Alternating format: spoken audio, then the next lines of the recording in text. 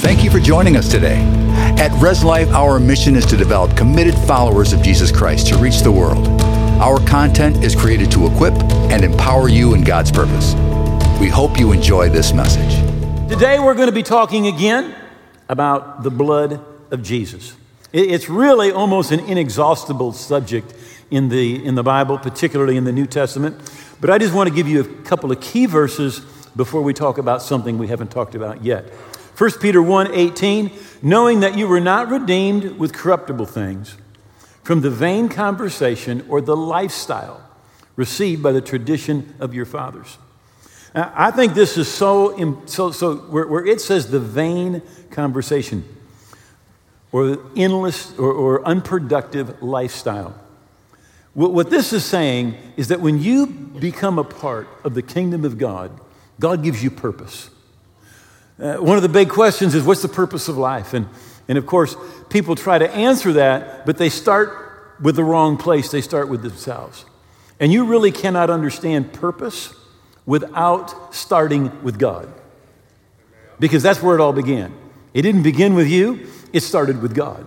But the Bible is telling us that there is this aimless lifestyle. There's really no purpose. There are literally seminars that you can go to, secular seminars. They tell you, invent a purpose and then believe that it's important and live for it. But God says there is a purpose. And when you come into the kingdom, that purpose becomes established in your life. But you weren't redeemed with anything corruptible, but with the precious blood of Christ, as of a lamb without blemish and without spot. Now, when it says you're redeemed, what it's saying is this, that Adam and Eve came under subjection to the devil. They literally, when God created them, he created them to have dominion. He said, let us put him over all the works of our hands. But when they sinned, they fell under Satan's dominion. And all of us, the same thing, because we're children, sons and daughters of Adam, we are in that same place. And we are under, the Bible says, the domain of darkness, the darkness and gloom of his kingdom, the grip of the power of darkness. In fact, in 1 John, it says, we know that we are of God and the whole world lies in the grip of the wicked one. But when you become a part of the kingdom of God, you are taken out from under the domain, the darkness, the gloom, the doom of Satan's kingdom and put into the kingdom of the Son of his love, and it happens by the blood. Romans 3, verse 25. Whom God has set forth to be a propitiation or a sacrifice through faith in his blood. Most Christians never think about having faith in the blood of Jesus. But the Bible tells us that that is how he becomes your sacrifice. Your substitute is through faith in his blood. And because faith is largely dependent on knowledge, you cannot believe for what you do not know. So we need to know something about the blood of Jesus, what it purchased for us. It's so important. In Revelation 12 and 11, it says, that you overcome him, that Satan and his kingdom, by the blood of the Lamb and the word of your testimony. In other words, there is no such thing as overcoming victory without the blood of the Lamb.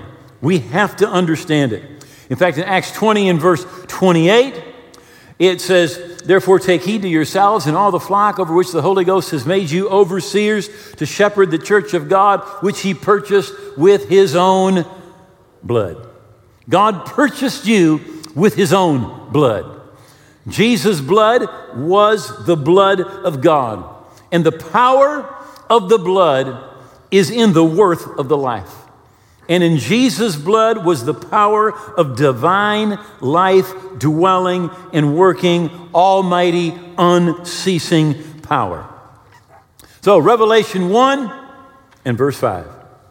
And from Jesus Christ, the faithful witness, the firstborn from the dead, the ruler of the kings of the earth, to him who loved us and washed us from our sins in his own blood and has made us kings and priests to God the Father. To him be glory and dominion forever. One of the things that the blood has done, Jesus has washed us from our sins, but he didn't leave us there. He made us to be kings and priests. So you are a king. By the blood of Jesus, you've been made a king. In fact, I'd like you to turn to somebody and just say, I'm a king. And you turn to them and say, and so am I. That's right. He has made you to be a king. Now, in Romans 5, verse 17, it talks about the free gift of righteousness, putting them in right standing with himself, to reign as kings in life through the one man, Jesus Christ. Because you've been translated out of the kingdom of darkness, because you've been washed in the blood, because you've been purchased with that blood, and he made you a king and a priest, the Bible says you are to reign as a king in life. You're to reign as a king. Again, you're delivered, you're translated out from under the domain of darkness into the kingdom of the Son of his love. He made you a king. Now, the Bible says that he is the King of kings. He's the King of kings. What he did is he gave you dominion. Now, in Matthew chapter 28, Jesus has risen from the dead, and he's speaking with his disciples. And he said, all authority in heaven and earth has been given to me. Go, therefore, and make disciples of all nations. Now, here's what he says. I have authority, now you go. Now, here's what he's saying. He's saying, I am giving you that authority that I have. As a believer, you have authority. If someone said it like this, it's as if Jesus gave you the power of attorney. Jeannie and I lived in Mexico for 7 years, and during those 7 years, we had signed power of attorney to my brother-in-law, Daryl. And so he could do anything legally for us. He could go to the bank, he could purchase property, purchase a vehicle, whatever he needed to do, he could do it because he had our power of authority or power of attorney. Now, the same thing happened here. Jesus has given the church power of attorney or power to use his name. He said, up until now, you've asked nothing in my name. Ask that you may receive, that your joy may be full. He said, I've given you my name. Now, it's like when you get married, like Jeannie and I, we got married, and the next day, she could go to the bank and with one swoop of the pen, just write her name and get everything, right? Because she had my name. But Jesus has given us his name. He's given us his authority. And the Bible says that we are to reign as kings in life. Now, let me say this. That doesn't mean there's never going to be opposition. I don't think there is such a thing as unopposed faith. When you start to move in faith, there will be opposition from the kingdom of darkness. And besides that, there is suffering that we are called to do as Christians. Now, this is one of the most unpopular subjects. But if you look in 1 Peter chapter 2, it says you are called to suffer for doing what's right. Jesus talked about suffering for righteousness' sake, for the kingdom's sake, and for his name's sake. Now, I'm not talking about suffering with sickness and disease, but for doing right, for the kingdom of God, for his name's sake, for the kingdom's sake. The Bible says that there is a time when believers will suffer. However, you are to live as a king in life.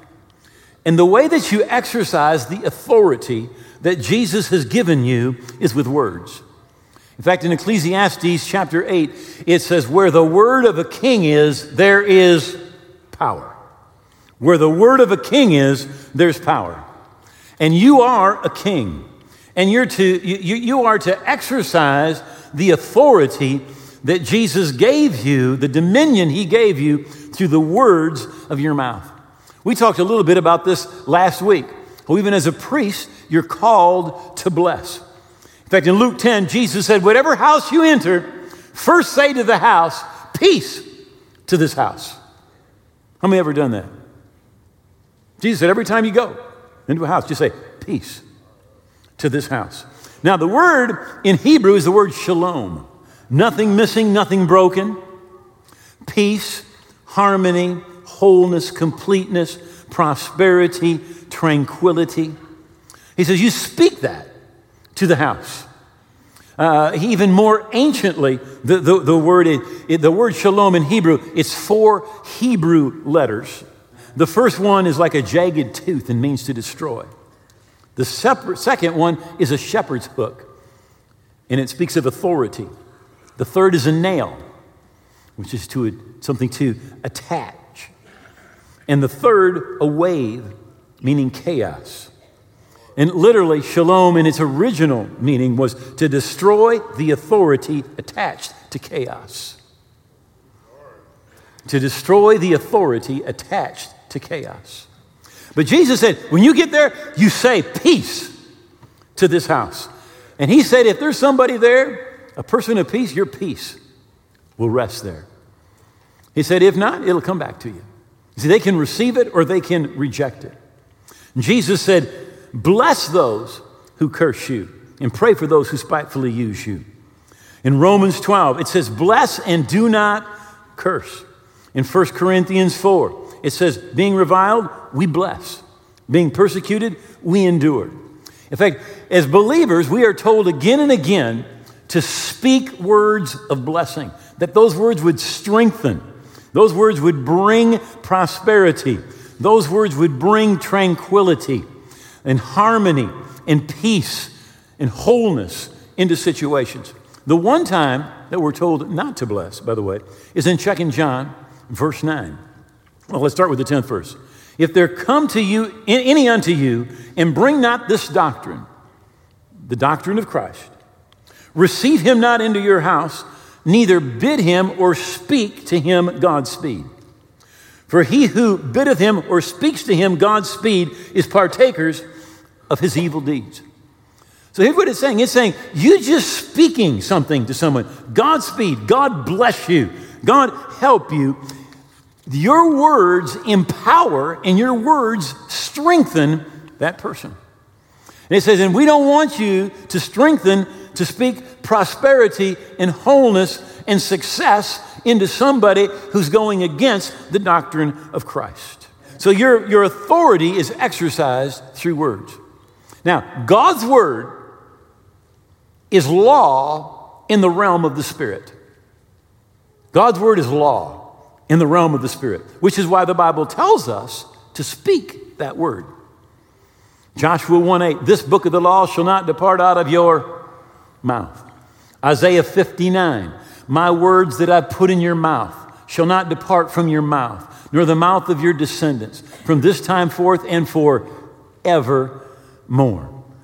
Matthew 4, Jesus said in the 4th verse, he said, man shall not live by bread alone, but by every word that proceeds out of the mouth of God. So God first spoke his word, and then it was written.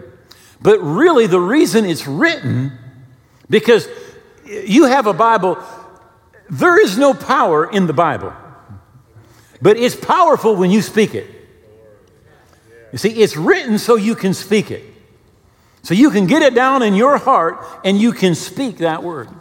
Now notice Matthew 4, Luke 4, Jesus is being tempted by the devil. The devil comes and Jesus said, it is written. And he comes again and he said, it is. And he comes again and he says, it is written. Jesus defeated the enemy by using the word of God. He exercised his dominion with spoken words.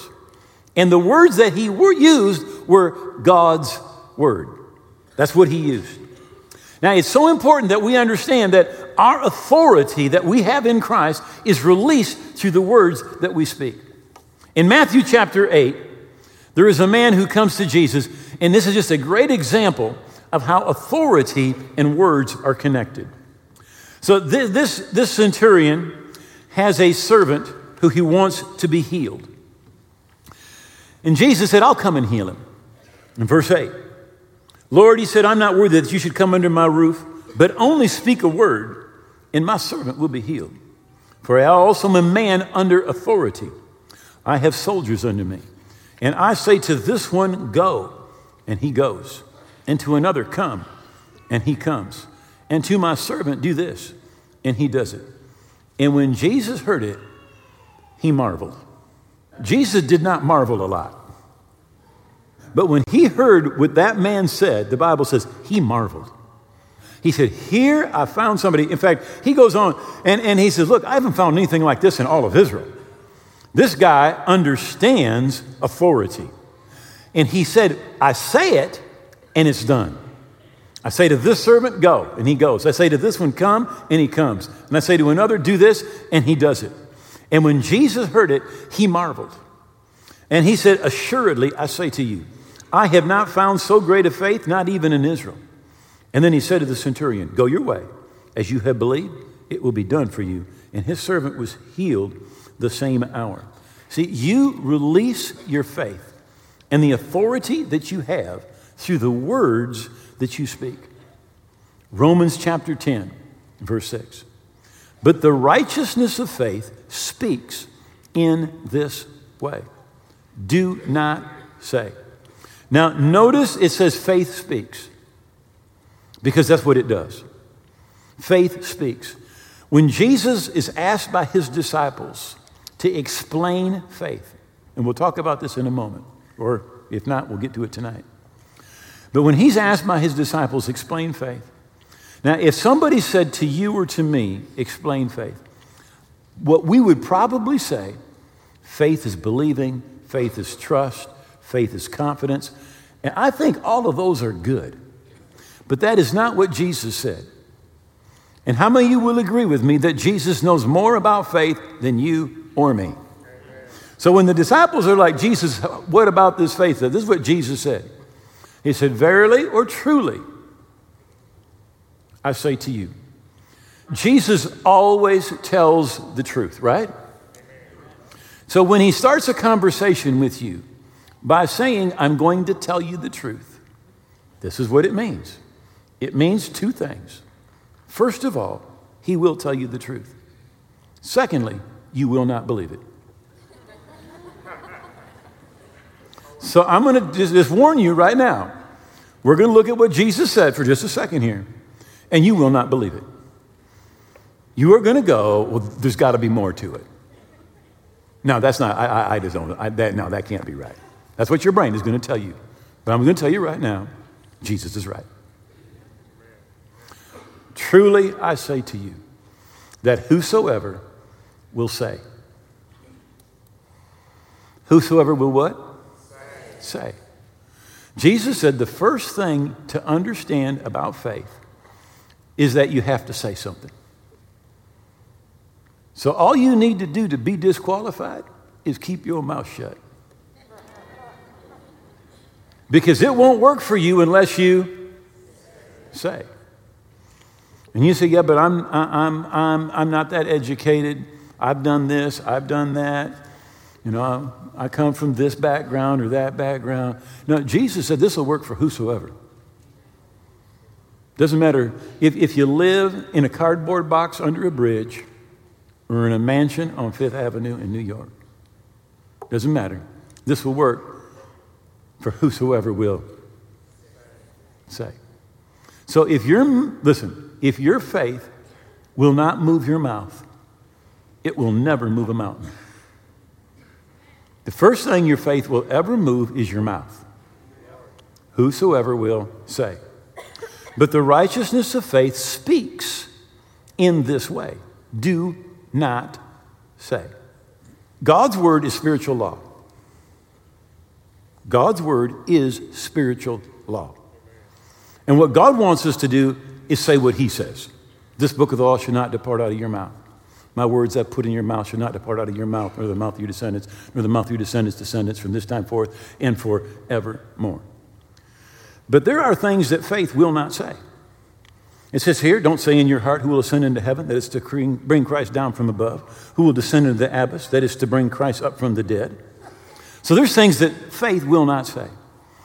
Now, I've told this before, but the thing about life is you only have one, you got to use the illustrations you have. My dad was in World War II. And a lot of the men in his platoon did not make it. And I guess they call it guilt syndrome. But we would hear him say this. We would hear him say, I should have died in the war. I should have died in the war, but I'll never live to be old. I should have died in the war. I'll never live to be 50. I should have died in the war. I'll never live to be 50. I should have died in the war. I never lived to be 50. I should have died in the war, but I'll never live to be 50. I should have died in the war, but I'll never live to be 50. I heard him say that hundreds of times. 49 years old, he dies. Now somebody says that's a coincidence. I don't think so. I do not think so. In fact, the book of James, the 3rd chapter, says that your tongue sets in motion the cycle of nature. It moves the natural cycle of nature into motion, the things that you say. So it says here, faith will not say certain things. Listen, faith will not say what disagrees with God. It won't say it. But what does it say? What does faith say? It says the word is near you. It's in your mouth and in your heart, even the word of faith which we preach. So where does faith need to be? It needs to be in your mouth and in your heart. If it's just in your mouth, you may as well be a parrot. It's got to be in both places. It's got to be in both places. I like to consider faith like a coin. If you have a quarter, on one side, there's an eagle. On the other side is a dead president. Listen, the Treasury Department says that both sides need to be intact for that to be legal tender. If either side is marred, it is not legal tender. And when it comes to faith, it needs to be in your mouth and it needs to be in your heart. And if either side, either part is not working, it's not legal tender. So 2 Corinthians 4:13 says, since we have the same spirit of faith, we have the same, literally the identical. It's been said, you could translate this like it is a carbon copy. It is the exact same spirit of faith. And the most precious thing that any of us could ever have is not a large trust fund, but it is the spirit of faith. The spirit of faith. It has nothing to do with how old you are, by the way. David is like 15 years old and he has the spirit of faith. Moses is in his 80s and he has the spirit of faith. So David is going to fight Goliath. And David says, I'll go and I'll take his head off. And the Lord God that protected me from the paw of the lion and the paw of the bear, he's going to deliver this Philistine into my hand. So it says here in 2 Corinthians 4:13, quoting David, according to what's written, I believed, therefore I spoke. He believed, therefore he spoke. We also believe, therefore we speak. It's the identical spirit of faith. Faith does not work one way in the Old Testament and another way today. It works identically. You believe, therefore you speak. The spoken word of God has creative power. And in the spirit world literally is controlled by the word of God. In Psalms 119, verse 89, it says, forever, O Lord, your word is settled in heaven. You know, there may be a lot of seminaries where they are discussing the word of God. Where they're saying, no, this part's passed away, this part isn't for us. And maybe over Thanksgiving, you're going to be talking with your relatives about something, and somebody's going to say, well, that's not for us, and that's passed away, and God doesn't do that anymore. But I got news for you. We can argue all we want, but in heaven, his word is settled. It is settled forever. In fact, Psalms 138, verse 2, says, you have magnified your word above all your name. In other words, if God does not perform his word, he's not God anymore. He's magnified his word above all of his name. The natural world is controlled by men and women speaking words. And hopefully, you'll be speaking God's word. Death and life, the Bible says, are in the power of the tongue, and they that love it will eat its fruit. We need to be word conscious. We need to be checking, what am I saying? Because your words are like seeds that you're planting. and they are going to bring forth a crop. How many ever heard somebody say, you're going to eat those words? I should do a sermon and call it, you're going to eat your words. Because that's the truth. You are going to eat your words. Not just the ones that somebody tells you you're going to eat, but you're going to eat them all. The Bible says death and life are in the power of the tongue, and they that love it will eat the fruit thereof. Matthew 12:15. A good man out of the good treasure of his heart, he brings forth good things. An evil man out of an evil treasure brings forth evil things. What most of us believe is that life is like a lottery. You just don't know how it's going to go. Some people are lucky, some people aren't lucky. And with whatever going to be, you just don't know. But that is not what Jesus said. Jesus said, you bring it forth. You bring forth the things that happen in your life by the words that you speak. And remember, when God created man, he said, let him have dominion. You were created to have dominion, but the dominion, the authority that you have is released by the words that you speak. Luke 1:37, it will not be impossible with God to fulfill his every declaration. Fulfill his every declaration. Everything God said, the Bible says he's watching over his word to perform it. It's not impossible with God to fulfill every declaration.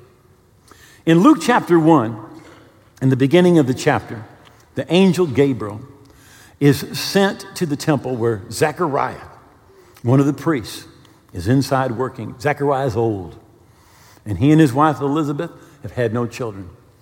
And the angel appears to him and says that your wife is going to bear you a son.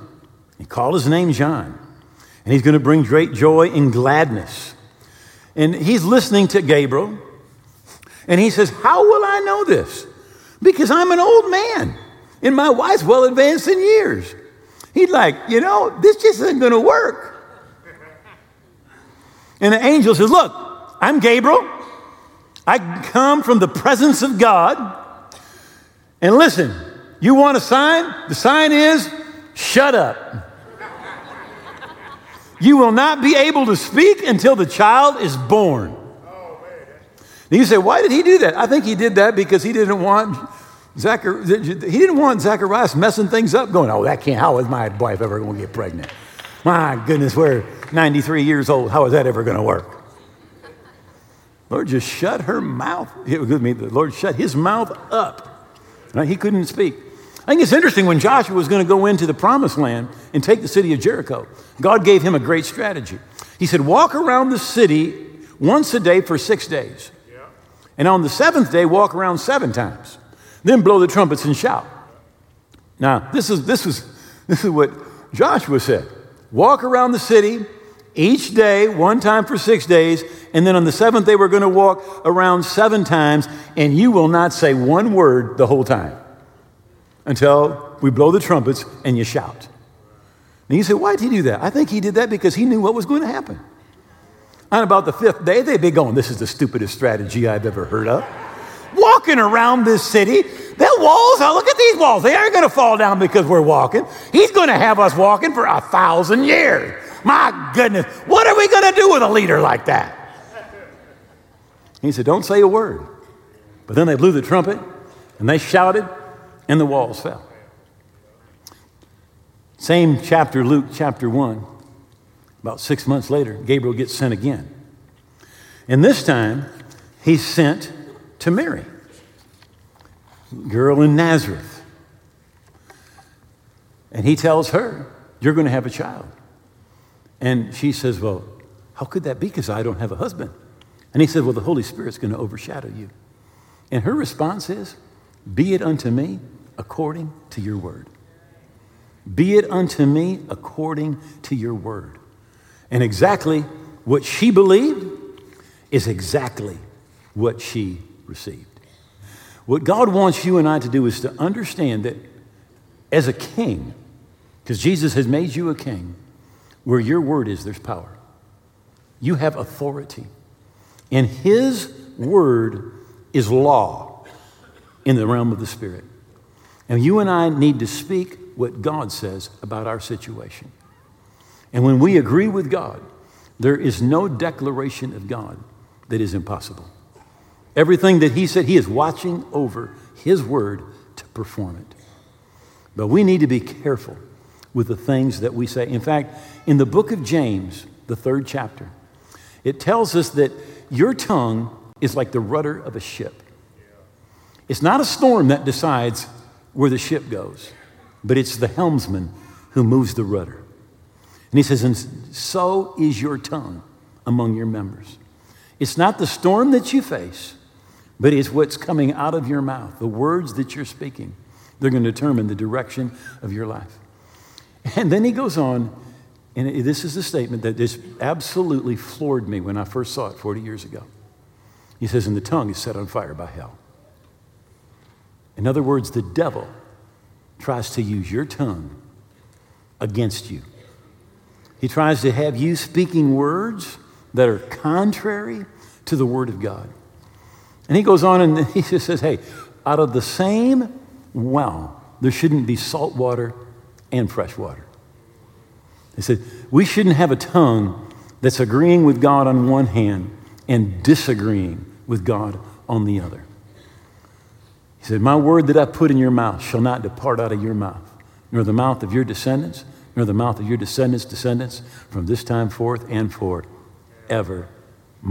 Say, would you please bow your heads for just a moment? Thank you for watching and being a part of our online family. Subscribe to our channel for access to all of our videos and live services. You can also be notified when a new service becomes available if you ring the notification bell. We cannot do this without you. You can support this ministry and help us reach more people with the word by giving at reslife.org/give. Thanks again for watching. Be blessed.